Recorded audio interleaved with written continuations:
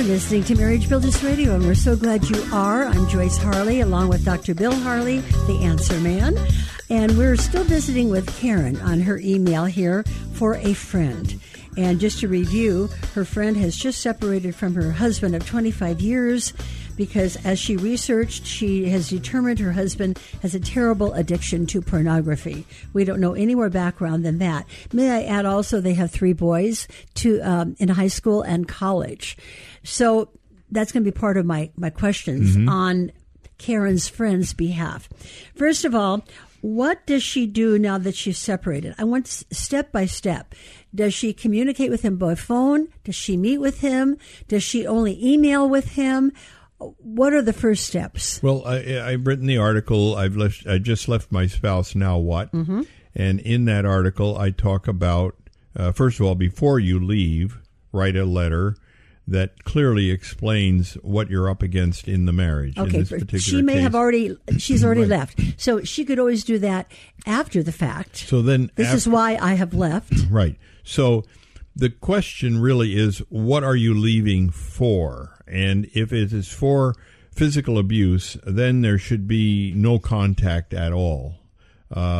In the case of infidelity, where the person's unwilling to leave the other spouse, there should be other partner. You mean other partner? There should be no contact at all. I call that Plan B, and you basically work through an intermediary to work things out. In her particular case, the pornography would be something that she should probably work through an intermediary for, because it is like infidelity. It would be similar to infidelity. And now the question is, well, how do you end Plan B and go into a communication with each other, not necessarily getting back together, but at least communicating?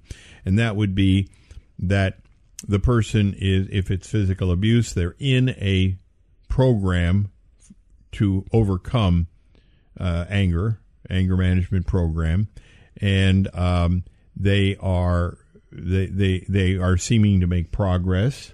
They seem to be getting a handle on the problem. Then I would say that there could be communication by phone, not necessarily getting together in person, but certainly by phone, to test whether or not the treatment is actually working. In other words, does this guy still get irritated when a certain topic is raised, or has he gotten a handle on his anger? In the case of pornography, the question would be, is he willing to completely not only eliminate his use of pornography, but allow her to hold him accountable by checking up on his smartphone and on his computer, or possibly even getting involved in a program for sexual addiction, where he would be held accountable by somebody else who is helping him with pornography. But once again, she's talking directly with him. Well, I would say if he does that, then she should talk directly with him. So in the letter she would say, we will not have communication until I hear from... That you're willing to do what else. It takes to completely eliminate your use of pornography for the rest of your life. And the two things that I would recommend is that you let me view all of your history of the internet. Let me look at what you're viewing on your cell phone, and possibly getting you involved in a program to help men that are struggling with pornography. It's really a trust issue, isn't it? And trust is so important in a relationship. And we hear this all the time when infidelity has entered a marriage.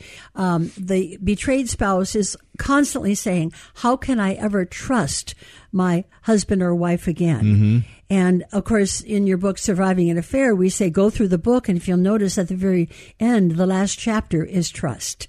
So Karen's friend is going to take some time for her to ever be able to trust her husband again.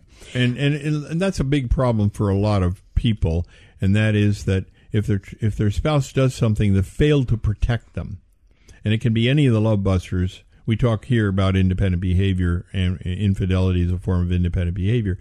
Any form of love buster where you're not being protected, you lose the trust of the person. You say, I thought you would have protected me you would feel that way about me. Absolutely. And you know how I feel about this topic. And you didn't protect me from engaging. I mean, you Right. engaged in it anyway. That's right. Yeah. And the person that we need, protection from my perspective is protection against yourself. In other words, you're not likely to be hurt by a robber or somebody that attacks you on the street. You're likely to be hurt by me, your husband. Well, that's the emotional hurt, yes. Well, or even physical hurt. I mean, true. the basic feeling is that the person that you are most vulnerable to is the person that you're married to, and that person has to really raise the bar when it comes to what it takes to avoid hurting the other person. And, of course, pornography is one of the worst ways of violating that particular aspect of extraordinary care. And of course, this has been talked about for years because we've been in this computer age for so long now. But it used to be that, pornography, you had to sneak into a certain kind of a building. You had to hide certain magazines. But now, a tap of a button, and it's in your car. It's wherever you want to be. It's out in the woods if you want to be in the woods with your phone. It's anywhere. Right. It's the availability Right. of the scourge of pornography that is so sad. It is. So anyway, what would you recommend as far as reading goes?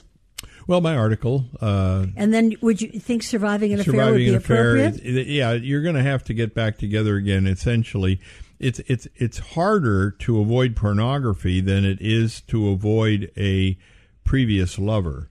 In other words, basically, if you've had an affair with a person, you can move, you can quit your job, you can avoid being with that person. But pornography is everywhere. Yep. Everywhere. And so to avoid pornography, you pretty well have to be held accountable for what you view on the internet. Do you think it was a wise thing that she separated? Yeah, I think so. And I would assume that she would have expressed that prior to separation. Right. What about, I forgot to ask about their older boys that are in high school and college. Should they know the story of why mother left? I think it's a good illustration, a good example for her to say that I cannot tolerate my husband's use of pornography, and neither can a woman who is married to any of you. In other words, don't do this to the woman that you marry, because it's terribly hurtful and it's terribly it's just wrong. Now, I'll be honest with you. Most people that are dating today, I would say most women that are dating today expect their boyfriends to be using pornography. And in order to maintain the relationship with that boyfriend, they want to give him the impression that it's not as big a deal to them as that. As a matter of fact, they even watch pornography along with the boyfriend. And when they first get married, they watch it together and so forth.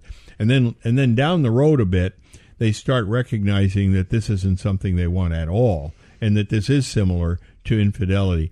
And it's very, very important for a woman who is dating to let her boyfriend know right off the bat that I cannot tolerate. Know your true feelings. So share your true thoughts on that. I cannot tolerate it. If you use it, our relationship cannot persist. And once again, if this is an issue in your marriage, look up the articles on pornography. Just put it in the search engine on our website. We're going to take a break. We're going to continue answering your questions on the other side.